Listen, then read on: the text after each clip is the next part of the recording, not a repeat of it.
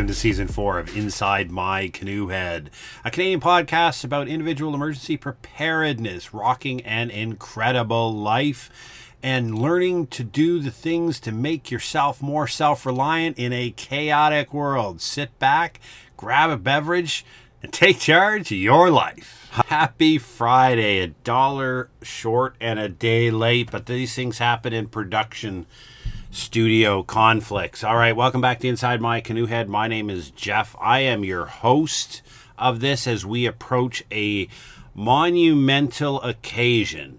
On the 28th of April, we're going to go live on Instagram. I got about 1,000 followers over on Instagram. I was going to do it on YouTube, but that's still a work in progress, and there's a grand total of 13 subscribers there. So we're going live at 1900 Eastern on Thursday, the 28th of April, because that will celebrate the second year anniversary of the launch of the first episode of Inside My Canoe Head podcast. So join us over there. It's not going to be all that. We're just going to have some fun. I'm going to talk a bit about the history. I'm going to talk about the idea, hopefully motivate you and anybody else that is thinking about doing something innovative and new, challenging and fearful in the future. That there is nothing better than actually jumping in with 2 feet.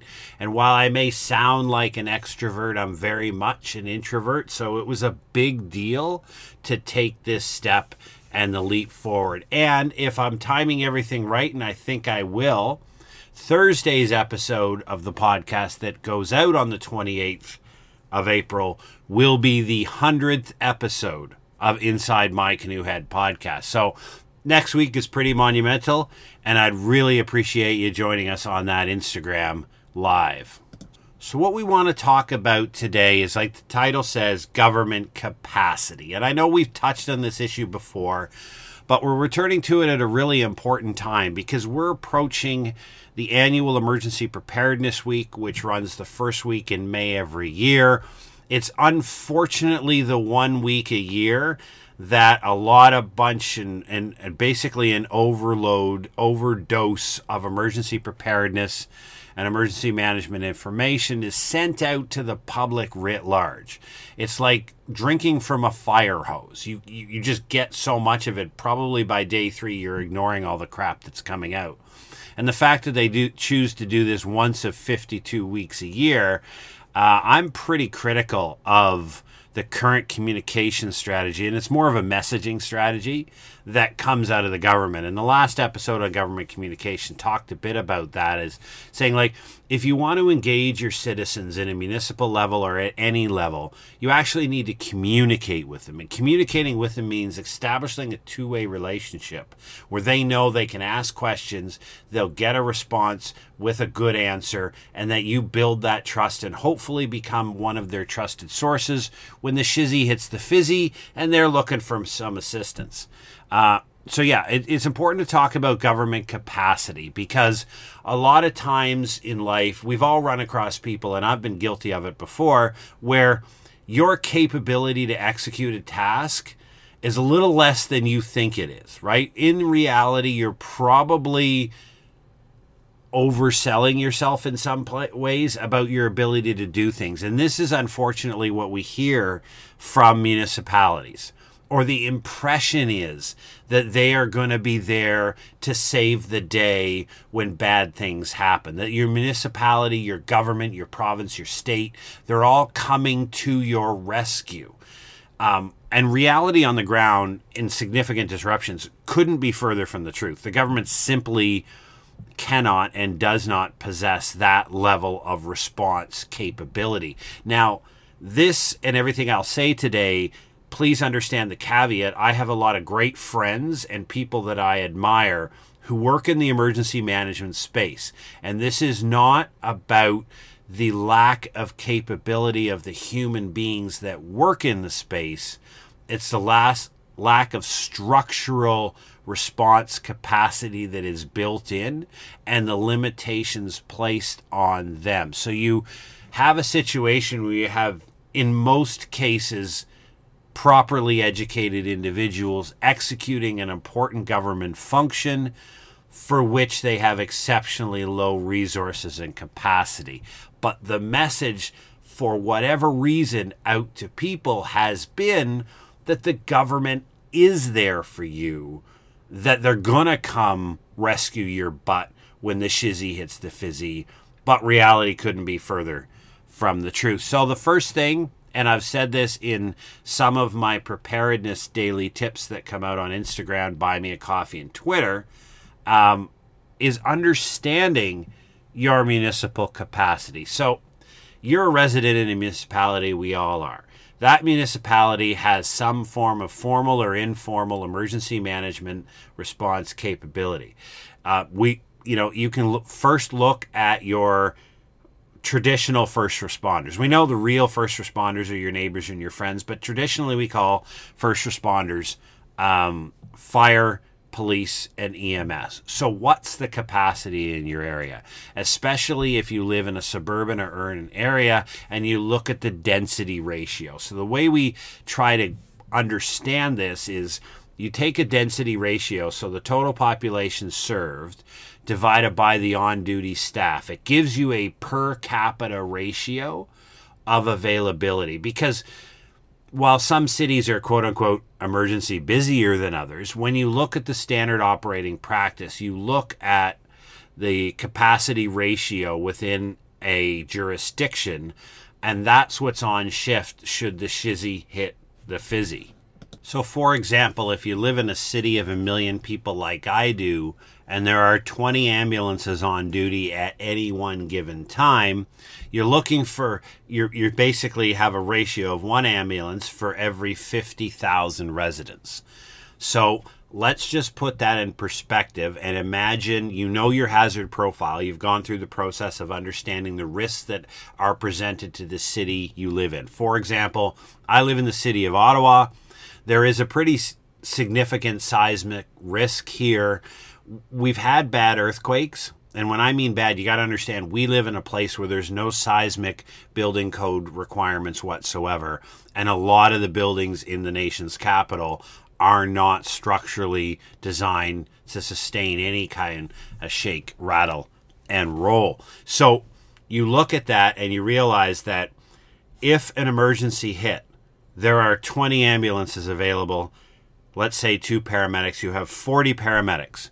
You can bring surge paramedics to reality, but you don't have surge ambulances. Like, you don't have 50 ambulances parked up behind your emergency management headquarters to throw into the battle space when it happens. You have the limited capacity that's on hand.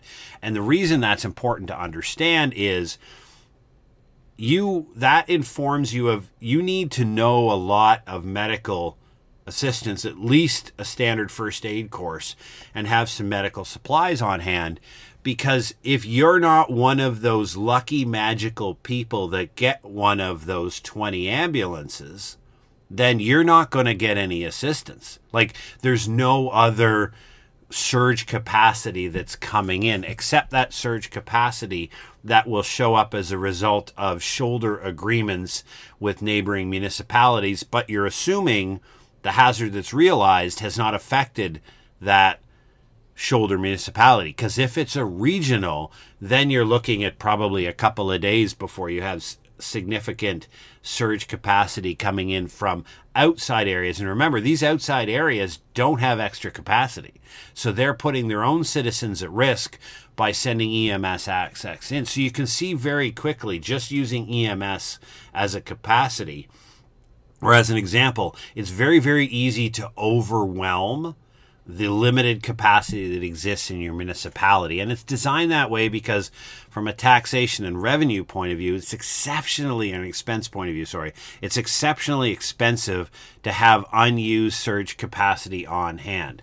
And I spoke to a brilliant emergency manager, and one of his comments was like, we are designed to have a surge capacity able to deal with a 3 to 4 hour event that happens only in our municipality and not in our shoulder municipalities, right? So I can call in part of the backup shift. So part of the shift that's supposed to come in next, just part of them, not all of them, because if I call them all in, the second shift, then when that shift ends, there is no human beings to do the job anymore. So you call in a little bit of your surge capacity, you bring them in to deal with this short event that's lasting a couple of hours. So, I mean, you can do the same ratio with police. You can do the same ratio with fire. You can do the same ratio with public works to respond to major infrastructure issues. So you start to get a frame and an understanding. Now, this research is in its infancy. So what we don't have is an average baseline, or we don't have a generally accepted appropriate level of support. So we're working, myself and other researchers in the field are working on building a model of the existing level of standard approaches, and then look at some literature and some expertise to see what would be the appropriate level. You determine a baseline, and then you can do a comparative analysis against that baseline. But the point is, it just informs you. If you're got one ambulance for every 50,000 people, you have a significant event, you're out of luck. There's nobody coming to help you unless you're one of the magical people to get it. So this is why it helps to inform your plan. And again, it's not against the municipal folks. It's not against the elected councillors. It's not against anything. It's just a reality. So it's about understanding what we call the positive versus the normative. The positive is that world as it exists. Normative is the world as you wish it would or you think it should exist. So in a positive framework or through a theoretical positive lens, you look at the world as it's presented to you. So you go through the process of understanding your municipal response capability, and you write this down because this is really important. Next week's podcasting and preparedness tips are all going to be about you starting the planning cycle. So last couple of weeks has been all about you gathering a whole bleep ton of information to inform the planning cycle. So next week we're going to start, and this is why it's important to look at your government capacity. And also, the secondary step is to look at your government plans. So most municipalities do a very good job of having their local emergency management plan put out on their website. So you go to their website, you pull down the emergency plan, and it tells you how they intend to operate. Now, unfortunately, and quite a number of them are very, very shallow on response details. There's a few. So if you look at for example, the regional municipality of Wood Buffalo in northern Alberta, around the city of Fort McMurray, has some fantastic detailed community level plans. But for the most part, you're at least going to get a structural idea of how your municipality intends to respond. What are their priorities? Where are they going to put their limited assets? And again, this is not about challenging. You can challenge it later, but this is about you gathering the information necessary. So when you sit down and you want to build a preparedness plan, you have to understand what your government has the ability to do and how your government intends to act when something significant happens, because you may identify through the planning process a capability gap that exists, something that you want to have prepared in your life, and you realize that the government is not going to be providing that. So therefore, you've identified a capability gap in your own preparedness plan, and now you're going to go through the efforts and figure out, as a result of your preparedness planning, you're going to figure out, okay, now I got this identified. What do I need to do to address that capability gap within my own plan so I have a level of response personally that meets the needs that I've identified? So it's a very logical process, but this is why we take some time to have a look at municipalities and their capability to ensure that we understand exactly what they can do. Not necessarily what they say they can do, but the difference, that always comes out. So then you got to look at, like I said, I talked about their communication last episode and talked about understanding their social media feeds and where they are at. So you have to determine at some point what you determine or what you believe to be a trusted source. So when the shizzy hits the fizzy in your area and there's a significant disruption, question I'm going to pose to you is, where do you go to get your information, right? You're going to have a preparedness plan that is going to set you up for success to deal with this disruption. But one of the things you're going to want to do is be able to draw in some important information from external sources. So where are you going to go to get that? And part of government capacity is government communication intention. Where are they going to go? And for example, I spent a lot of time in the Upper Ottawa Valley, right? And so there's one radio station there that always advertises that they are the voice of the municipality in an emergency.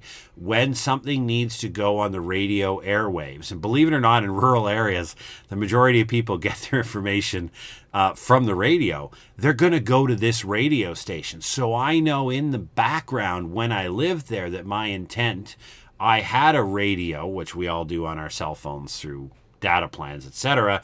But I also had an old school backup radio that I could pull out and click to my FM and have it running in the background, because I knew if the municipality felt necessary to say something in accordance with their plan, and it should be in their plan that you've read, you know where they're going to go to say it, right? Now, this isn't about where they should be and what they should be doing. This is about the reality of where your municipality is going to speak to when it happens. Now, a lot of people get drawn in at the wrong level of government.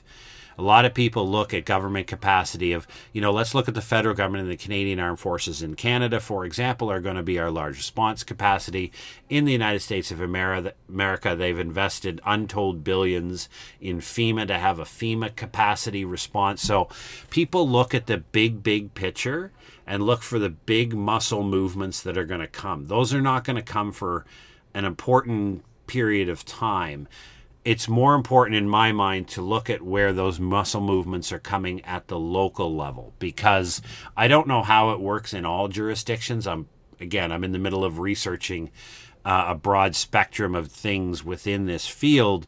The question is, it's probably going to be your municipality that's going to set up reception centers. It's going to be your municipality that is going to establish and set up water distribution points if there's something wrong with a potable water source, that type of thing. So you need to know where they're going to go to say this stuff and where they're going to put the information, right? So then you got to look at redundant sources, because you can't just sit, I'm going to go to their website because then they're going to announce it on the website if your data plan down or your local cell phone tower is inoperable for whatever reason because of the event, and then where are you going to go if you can't get access to the internet? So the important part of understanding government capacity is understanding through a positive lens what your government intends to do, what your government actually can do. And I look at that from the ratio of establishing your response ratio, which is simply the number of first responders as a per capita based upon the population they serve. And then you have to look at whether you think in your mind that's appropriate. Like, for example, the example that I used, one ambulance for every 50,000 people is probably, it's probably reasonable on an average day, but it certainly is not going to be effective when a significant issue happens. Because, for example, if we had an earthquake in Ottawa and a couple of buildings in downtown Ottawa had structural difficulties or structural failures, that's where all those first responders are going. The excess fire department is going there, the excess police capacity. They're going to move a whole bunch of resources in there. I live in the burbs. I live in the suburbs outside of Ottawa proper. They're not coming to me, right? I'm not. If I have somebody trapped in my house and I call 911, it may be 72 hours before somebody can come help. So the idea of understanding government capacity, it's about arming yourself with the proper level of information. Now, the other part that I want to talk about is angry government. And I put this up on my Instagram feed as a tip 2 days ago. And it didn't go over all that well with some folks.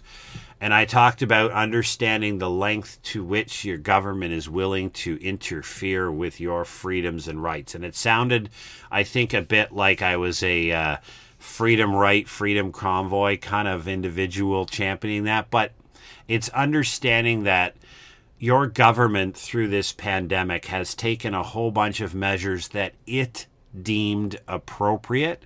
And those measures, and I don't care whether the legislative authority is there or not, but the government took a number of measures that interfered in your ability to operate your life as you saw fit. They put restrictions on you that weren't there before. Now, this is not about whether you think it was a political decision. It's not about whether you think it was an appropriate decision. It's about understanding the extent to which your government is willing to intervene to control your life out of quote unquote in order to help you, or out of your best interest, or out of the collective interest.